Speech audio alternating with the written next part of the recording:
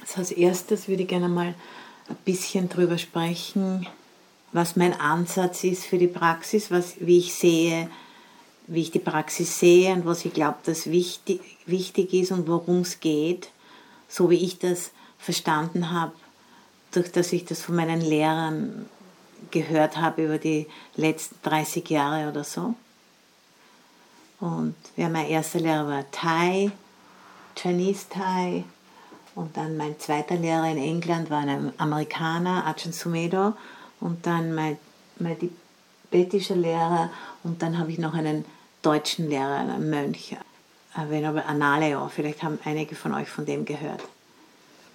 So diese 4 verschiedenen Ströme vereinige ich in meiner eigenen Praxis, und ich bin orientiert am frühen Buddhismus, so der Buddhismus, der so die ersten Strata, die man finden kann in den Sutten, aber auch informiert von der Thai-Waldtradition und von der Dzogchen-Tradition. So diese 3 Ströme kommen zusammen, und dann bin ich halt zusätzlich noch eine Steirerin, die in Bruck an der Mur aufgewachsen ist. So, also ich würde mal sagen, worum es wirklich geht, zentral in der Praxis ist, wie gehe ich mit meiner Erfahrung um? Und was füge ich noch extra dazu zur Erfahrung in Bezug auf Angst und Hoffnung, im Großen und Ganzen gesprochen? Wie kann ich mich meiner Erfahrung öffnen, oder ist da noch was extra dabei, wie ich will das nicht oder ich will mehr von dem?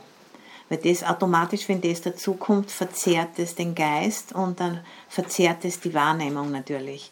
Und was wir dann erleben, ist nicht so, wie die Dinge wirklich sind, sondern da ist ein ganz großer Teil dabei von unserer Konditionierung, von unserer Vergangenheit, die wir immer wieder auf die Gegenwart projizieren und dann wahrscheinlich immer wieder die gleichen Erfahrungen haben und nicht mitkriegen, wie viel wir eigentlich Teil davon sind, indem wir nicht genug Achtsamkeit und Gewahrsein dem gegenwärtigen Erfahren entgegenbringen, sondern das wird ein totaler Wirrwarr von das, was jetzt passiert, plus die Vergangenheit, die wir projizieren, und dann wird es so ein ganzer Knäudel und wir wissen überhaupt nicht mehr, um was es wirklich geht. Und das ist uns oft sehr unbewusst natürlich. So, was füge ich meiner Erfahrung dazu? Um das geht es, das zu erkennen. Und darum haben wir gesagt, dass es so wichtig ist, dass wir uns nach innen wenden und dass wir unsere Energie nach innen wenden, und auch, wenn wir irgendeine Erfahrung haben, auch sofort gleichzeitig schauen, was passiert innerhalb von mir. Zum Beispiel, wenn jetzt ein Hund bellt, normalerweise hört man dann nur den Hund bellen. Und in der Praxis würde man den Hund natürlich auch bellen hören, das passiert sowieso, aber man würde eher hierher schauen, was ist meine Reaktion jetzt zu dem Hundebellen? Ist da eine Abwehr drinnen oder sogar vielleicht Zorn oder Ärger drüber? Und wenn wir uns dessen nicht bewusst sind, dann sehr oft passieren dann Reaktionen, die aus diesem Ärger, aus dem Zorn, aus der Gier, aus dem Hass, aus der Verzweiflung, aus der Eifersucht oder so und so weiter. Das wird dann total gefärbt von unserem inneren Erleben, das wir nicht wirklich bewusst wahrnehmen, weil wir eben so fixiert sind nach außen hin immer. Und die Praxis ist eine Methode oder eine Werkzeugkiste, die gibt uns verschiedene Trainings, Opportunities, diese Wahrnehmungsfähigkeit, die innere Wahrnehmungsfähigkeit immer stärker zu machen. Und zum Beispiel die 7 Erwachungsfaktoren sind eine Liste von 7 Geistesqualitäten, die wir individuell erkennen können in unserer Erfahrung und dann trainieren können, sodass sie eben so stark werden und so stabil, dass sie nicht verloren gehen im Hundebellen zum Beispiel und in der Abneigung zum Hundebellen, sondern dass da immer wieder noch genug Raum um die Erfahrung herum ist, dass wir wissen können, aha, das ist jetzt passiert und dann wurde eine Abwehr in mir getriggert. Und ich kann das genau erkennen, das hat einen Anfang, eine Mitte und ein Ende und es ist jetzt up to me, was ich damit mache. Ich muss da nicht sofort reagieren. Ich kann einfach das mir mal anschauen und das einmal so lassen, wie es ist und nicht immer sofort eingreifen in den Lebensfluss, sondern mir mal anschauen, was werden da jetzt eine heilsame Antwort auf diese Erfahrung. So ein Geist, der nicht trainiert hat, der hat nicht diese Kapazität, einfach innezuhalten und dann eine heilsame Wahl zu treffen. Der Geist, der nicht trainiert ist, der reagiert immer wieder sofort und dann vielleicht nachher gibt es eine Reue über dieses Reagieren, aber dann ist oft dann viel wieder, das wir dann gut machen müssen oder gewisse Verpflichtungen, die wir eingegangen sind oder gewisse Dinge, die dann uns viel Energie kosten. Und das hätte man vielleicht mit Achtsamkeit anders machen können. Das ist irgendwie so die Grundüberlegung, von der ich hier ausgehe. Wo bin ich in meinem Leben? Wo will ich hin? Und was passt da dazu? Damit ich wirklich in diese Richtung mein Leben fließen lasse. Zum Beispiel in Richtung Loslassen von Verblendung, Loslassen von Gier, Loslassen von Hass, Loslassen von all diesen Geistestrübungen, die eben zu immer mehr, ja, Dukkha heißt das in Bali, und es wird aus Leid übersetzt, Stress übersetzt oder auch Reibung kann man es auch übersetzen. Dass man eben versucht, das Leben so sich mit dem Leben so auseinanderzusetzen, dass man sieht, wo wir Freiräume schaffen können. Wir können uns natürlich unsere Erfahrungen nicht aussuchen oder sehr wenig aussuchen, aber wir können uns total aussuchen, wie wir mit diesen Erfahrungen umgehen. Und das ist der Weg in die Freiheit, weil wir eben diese Freiheit haben, dass wir uns hinwenden können zu unseren Erfahrungen und davon lernen können. Weil alle Erfahrungen haben dieses Potenzial zur Befreiung zu führen, weil alle Erfahrungen sind vergänglich und leer von einem selbst.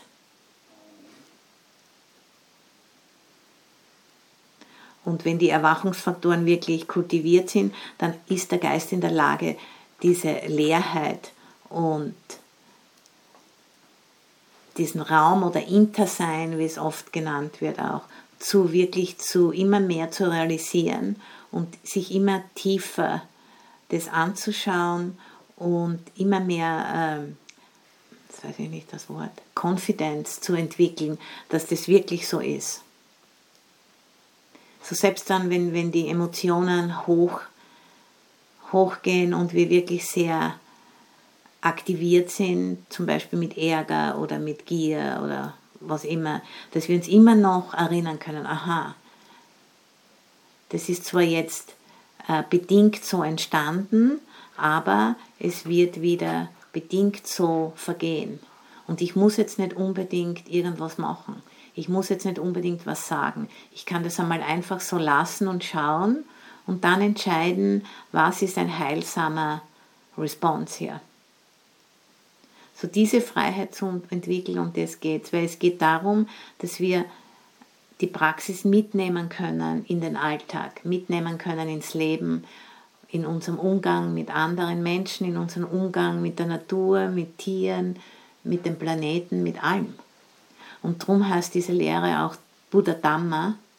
Dhamma heißt so viel wie Natur oder natürlich in Pali oder Sanskrit auch. Oder Naturgesetze. Und zum Beispiel in der Thai-Sprache ist das ein alltägliches Wort. Das Wort natürlich heißt in Thai Dhammachat. So das Wort Dhamma wird dort normal in der Sprache verwendet. Und Dhammachat, wenn man das auseinander dividiert, dann heißt das Dhamma ist Natur und Chat heißt Geburt. aus der Natur geboren. Es ist natürlich. Und unser Körper ist auch aus der Natur geboren, natürlich. Und wir können lernen, das zu verstehen, wie der funktioniert und dass der eigentlich Teil des Planeten ist zum Beispiel. Das ist eine sehr wichtige Sache, die wir lernen müssen. Aber auch der Geist, der ist auch bedingt. Und sich das irgendwie anzuschauen, um das geht's. Und das können wir nur wirklich gut machen, wenn wir die Erwachungsfaktoren trainiert haben, sodass der Geist überhaupt diese Kapazität zum Schauen hat. Weil ein untrainierter Geist ist sehr grob und der kann sich solche Feinheiten eigentlich nicht anschauen. Der schweift ab, der fadisiert sich, weil der sieht nichts. Weil der braucht ganz starke Eindrücke, um irgendwas zu erkennen, wie zum Beispiel laute Musik oder immer wieder neue, schöne, extreme Dinge zum Anschauen, immer viel und immer was Neues, immer was Neues, immer was Neues, kann nicht wirklich verweilen mit den Erfahrungen und mit dem ganzen Spektrum einer Erfahrung. Die hat einen Anfang, eine Mitte und ein Ende und wir müssen das ganze Spektrum sehen, um wirklich Einsicht zu erlangen in die Natur der Dinge, wie sie wirklich sind. Weil wenn der Geist dem wirklich Aufmerksamkeit schenken kann, lang genug und tief genug, dann wird der Geist antworten mit Loslassen, weil er versteht, aha, alle Dinge sind vergänglich. Aber das muss von der intellektuellen Ebene, muss das wirklich verstanden werden, total in unserem kompletten Sein. Und das ist Arbeit. Und dazu braucht man gute Werkzeuge. Und wir haben ja schon ein Werkzeug, wir haben ja schon den Geist, aber wir können den jetzt feintunen sozusagen durch die Praxis und das ist so, wie wenn man sich das alles so einstellt mit den Linsen und so weiter, dass man dann wirklich genau gut sieht. Und diese 7 Erwachungsfaktoren sind eine Art und Weise, wie wir diesen Feintune-Prozess, wie man das beschreiben kann. Der Buddha hat uns unendlich viele Listen hinterlassen im frühen Buddhismus, wie diese Trainingsprozesse, wie man das beschreiben kann, weil das war eine orale Tradition, weil die ersten 500 Jahre ist das Teaching nicht niedergeschrieben worden, sondern da ist es memoriert worden von gewissen Mönchen hauptsächlich und da hat man diese Listen angelegt, dann war das Erinnern ist dann leichter gegangen. Und darum habe ich für heute einmal diese Liste mitgebracht mit den 7 Erwachungsfaktoren. Das ist eine von diesen ganz, ganz frühen Listen, über das wurde schon gesprochen zur Zeit, wie der Buddha auf der Erde noch selbst gelebt hat, vor 2650 Jahren oder so, und ist dann jetzt durch diese Lineage bis heute zu uns gekommen. Und das ist eigentlich bemerkenswert. So, das heißt, dass das funktioniert, weil ansonsten hätte sich niemand wirklich die Arbeit gemacht, das weiterzugeben. Und ich glaube, das ist gut, wenn man sich an das erinnert. Das zeigt uns, dass das eine wirkliche Macht hat, dieses Teaching. Und muss nicht super kompliziert und komplex sein. Man braucht nur ein wirkliches, ernsthaftes Interesse, sich das anzuschauen. Und die Kapazität, mit den unangenehmen Gefühlen das durchzusitzen sozusagen. Und nicht immer wieder, wenn es unangenehm wird, dann okay, jetzt geh dorthin und schau mal ein Buch an oder ich mache einen Anruf. In den Retreat-Zentren in Amerika, wo wir unterrichten, da gibt es am Anfang von den Retreats so eine Zeremonie, wo jeder sein Handy abgeben kann und es geht dann in so ein kleines Kuvert mit Namen und da kommt jeder her zum Schreien, macht es, gibt das Handy in einen großen Korb und dann Gong und dann kommt die nächste Person und die nächste Person. Da haben wir oft 70 bis 80 Handys und der Retreat Manager nimmt es dann und sperrt es ein und dann am Ende vom Retreat kriegen die Leute die Handys wieder zurück. Das machen wir heute nicht, aber ich vertraue euch, dass es ihr zumindest zwischen 10 und 12 und 14 und 17 Uhr nicht hernimmt zum Energieverschwenden. Okay. So. Jetzt will ich mal durch diese Liste durchgehen. Ihr könnt euch vielleicht alle die kleine Printout nehmen. Und das sind diese sogenannten 7 Erwachungsfaktoren. Und in der Bali-Sprache heißen die Bojjhanga. Und das sind ganz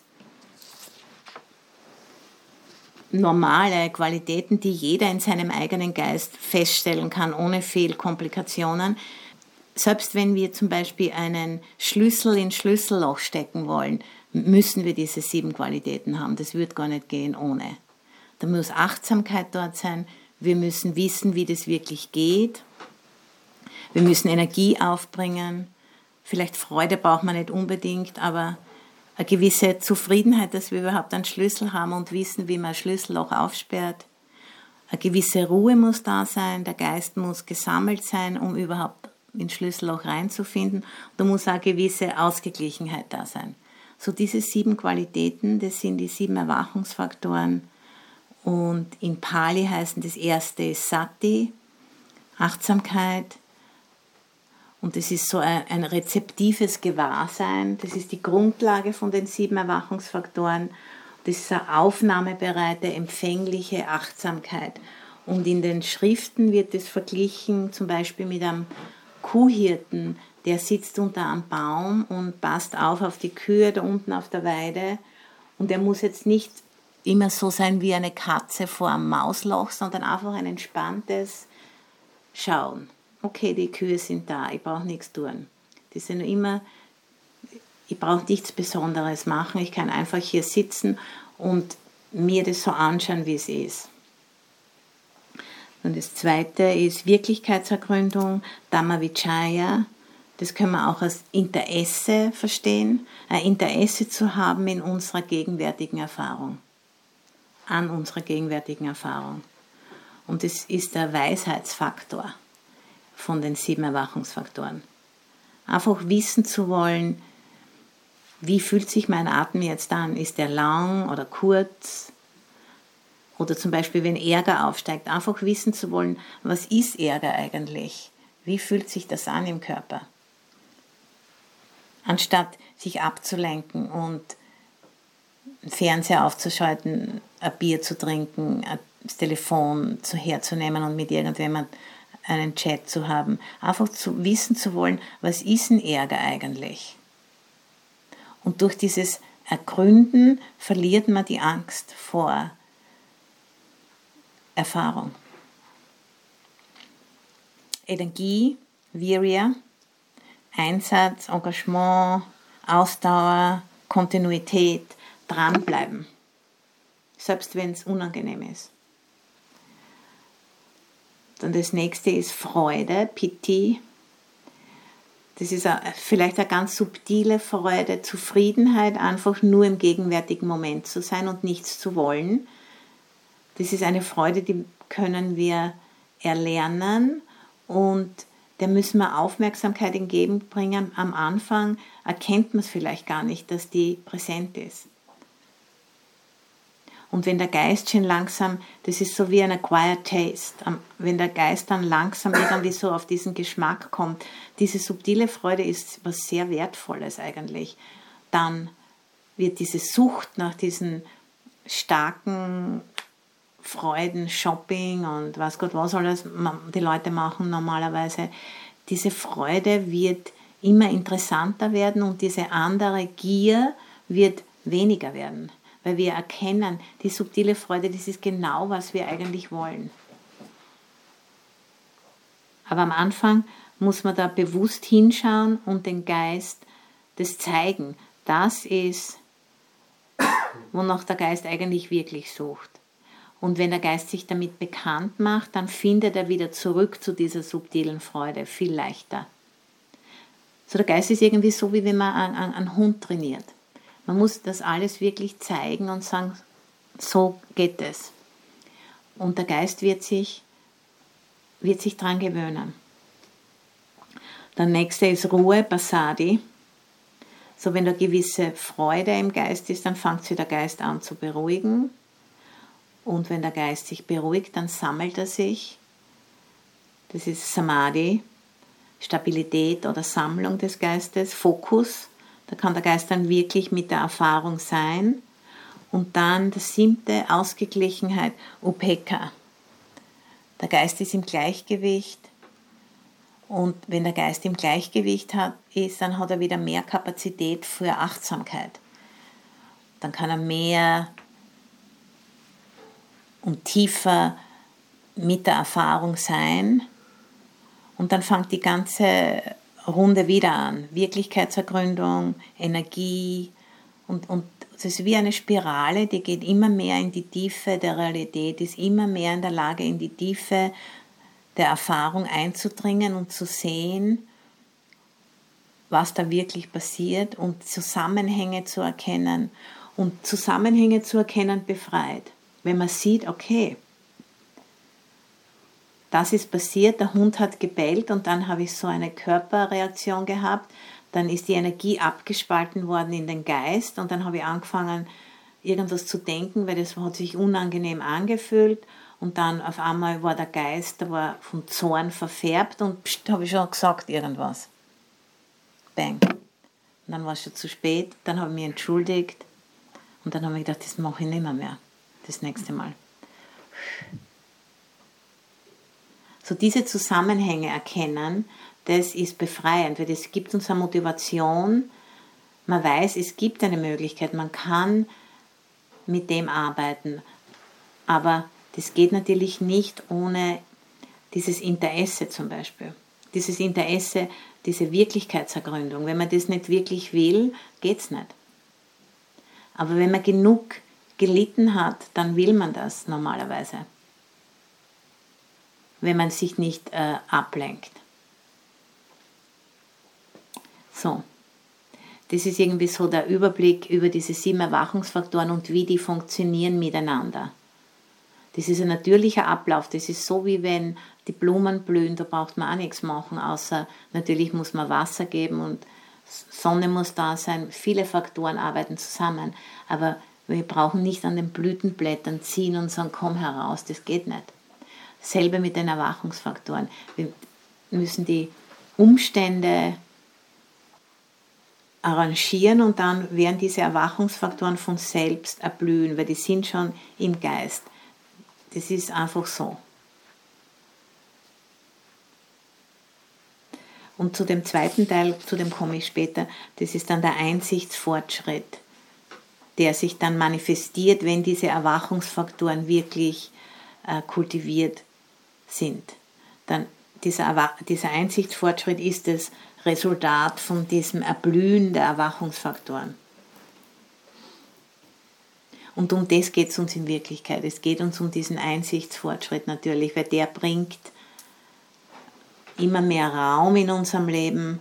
Und wenn wir immer mehr Raum in unserem Leben haben, dann können wir immer weitere und tiefere Zusammenhänge erkennen und durch das unser Leben wird immer größer sozusagen. Wir haben immer weniger die Notwendigkeit, dass wir uns absplittern und als separate Individuen erleben und dann auch dementsprechend Angst haben und Hoffnung haben und Konflikte haben. Aber wenn wir uns immer mehr verstehen als Teil eines großen Ganzen, dann hat unser Leben viel mehr Frieden und viel mehr subtile Freude. Und dann, das ist ein natürliches Erfahren von Reichtum. Da braucht man dann immer mehr den Planeten so ausquetschen. Weil man versteht, dass man eigentlich selbst Teil dieses Planeten ist und sich damit selbst ausquetscht. Das führt irgendwie das ist nur counterproductive.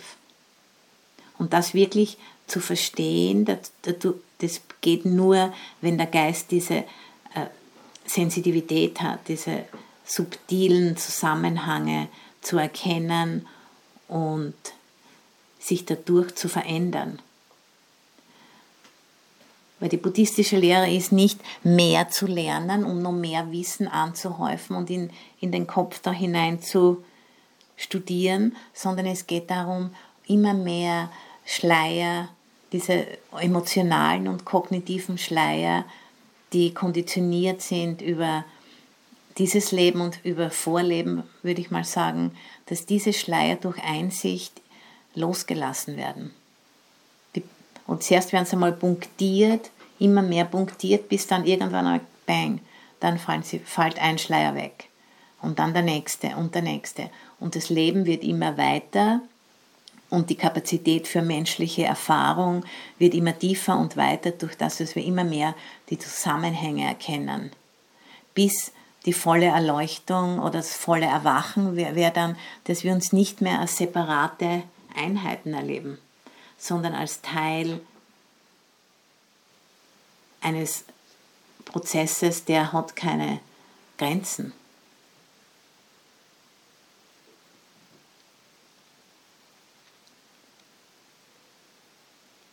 Und wenn man sich diese 7 Qualitäten anschaut, die wichtigsten von den 7 sind der erste Achtsamkeit und der 4. Freude, Piti. Diese subtile Freude ist ganz wichtig. Und darum haben sich auch im Buddhismus so viele verschiedene Schulen entwickelt, weil in diesen verschiedenen Kulturen wurde Freude produziert, sozusagen mit Absicht produziert in verschiedener Art und Weise. Und zum Beispiel diese Gompa hier ist ein Weg, wie der Geist irgendwie erhoben werden kann durch Kunst und durch schöne Gegenstände und wie der ganze Raum angeordnet ist. Es ist alles da, um den Geist zu unterstützen, dass er irgendwie so...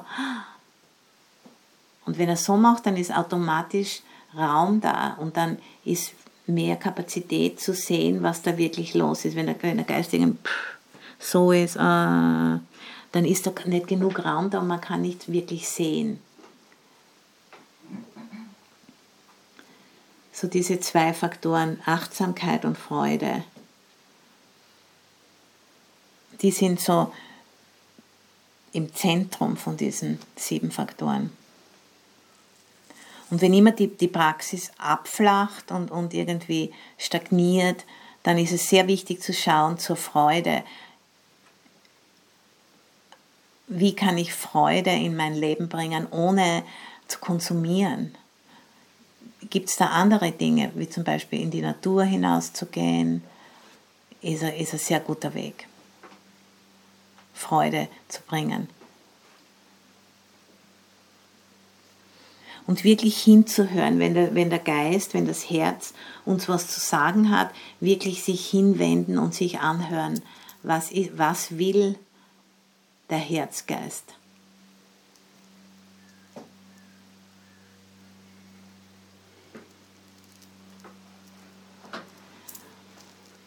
Und diese zugrunde liegenden Muster zu erkennen, die uns immer wieder dann einholen sozusagen. Unsere Erwartungen, Ängste, Voreingenommenheiten, Vorurteile. Und zu lernen, durch die Praxis auszusteigen aus diesen Mustern. Stufenweise immer mehr auszusteigen.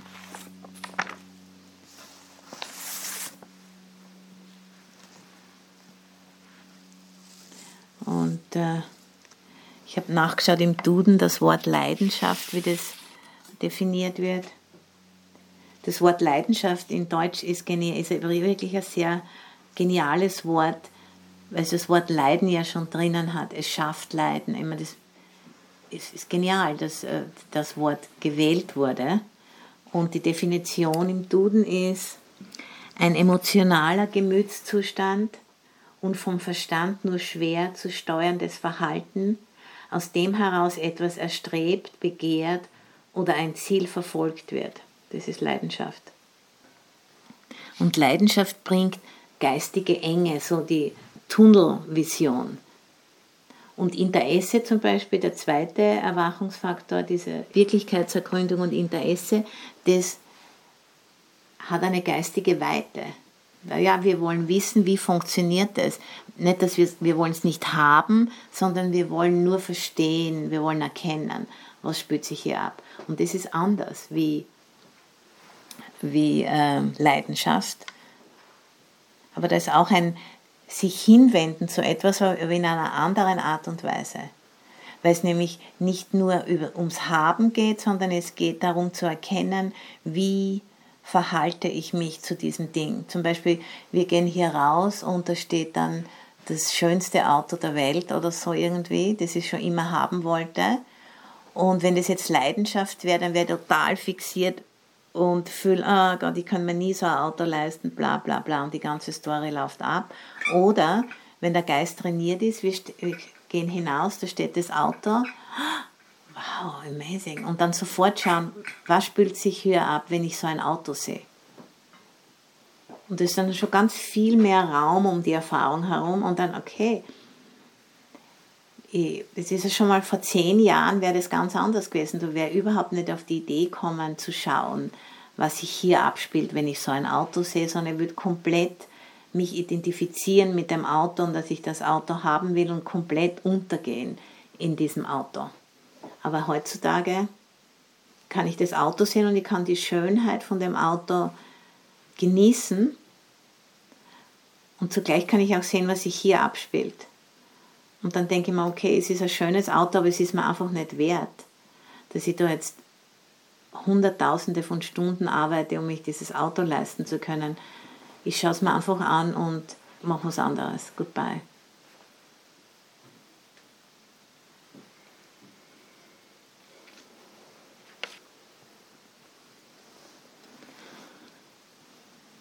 So diese geistige Weite sich zu erhalten durch die Praxis.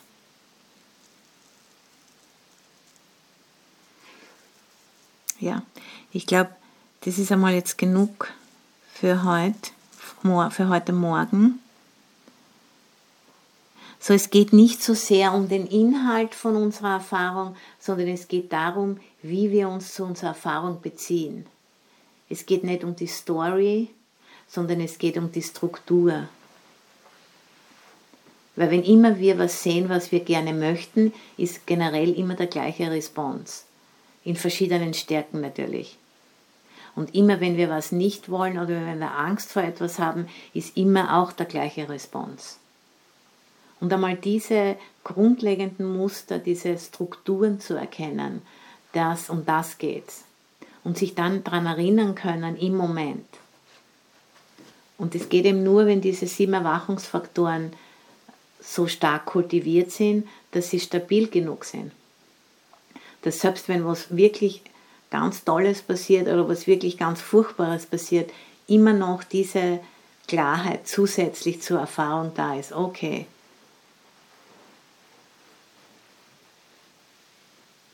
Und das sind genau die Qualitäten, die wir jetzt immer mehr brauchen werden in einer Zeit, wo wir sehr viele Herausforderungen haben werden wegen dem Klimawandel, den wir selbst alle miteinander in unserer Verblendung mitproduziert haben, weil wir es halt nicht besser gewusst haben. Es ist nicht, weil wir schuldige Sünder sind, sondern weil wir einfach ziemlich verblendet sind. Und als Spezies, menschliche Wesen, ziemlich jung sind in unserer Kapazität zu erkennen, unseren Platz in diesem ganzen Kosmos. Wir glauben einfach, wir wissen alles besser und wir können hier alles so machen, wie wir glauben, dass es gut ist, obwohl wir überhaupt nicht die Zusammenhänge erkennen. Aber trotzdem uns aufschwingen, ja, Dinge zu machen, die einfach so counterproductive sind, dass es jetzt zur Zeit, wir sind jetzt in der Mitte von dem Climate Chaos schon angelangt, nicht hier in Österreich, schaut es aus, aber wo ich herkomme, sehr wohl. Und das ist eine wichtige Motivation, glaube ich, für Praxis, weil wenn wir uns dieses Wissen aneignen können und verschiedene Methoden wie wir damit umgehen können, dann können wir anderen Leuten helfen und können das auch weitergeben. Selbst wenn wir nicht unbedingt das jetzt verbal machen, aber in der Art und Weise, wie wir sind, wie wir uns verhalten. Das ist auch ein Weg, die Lehre weiterzugeben. Weil wir haben eben diese wunderbare Lehre, die total funktioniert. Und die Menschen werden immer mehr brauchen jetzt. Okay. Thank you for listening.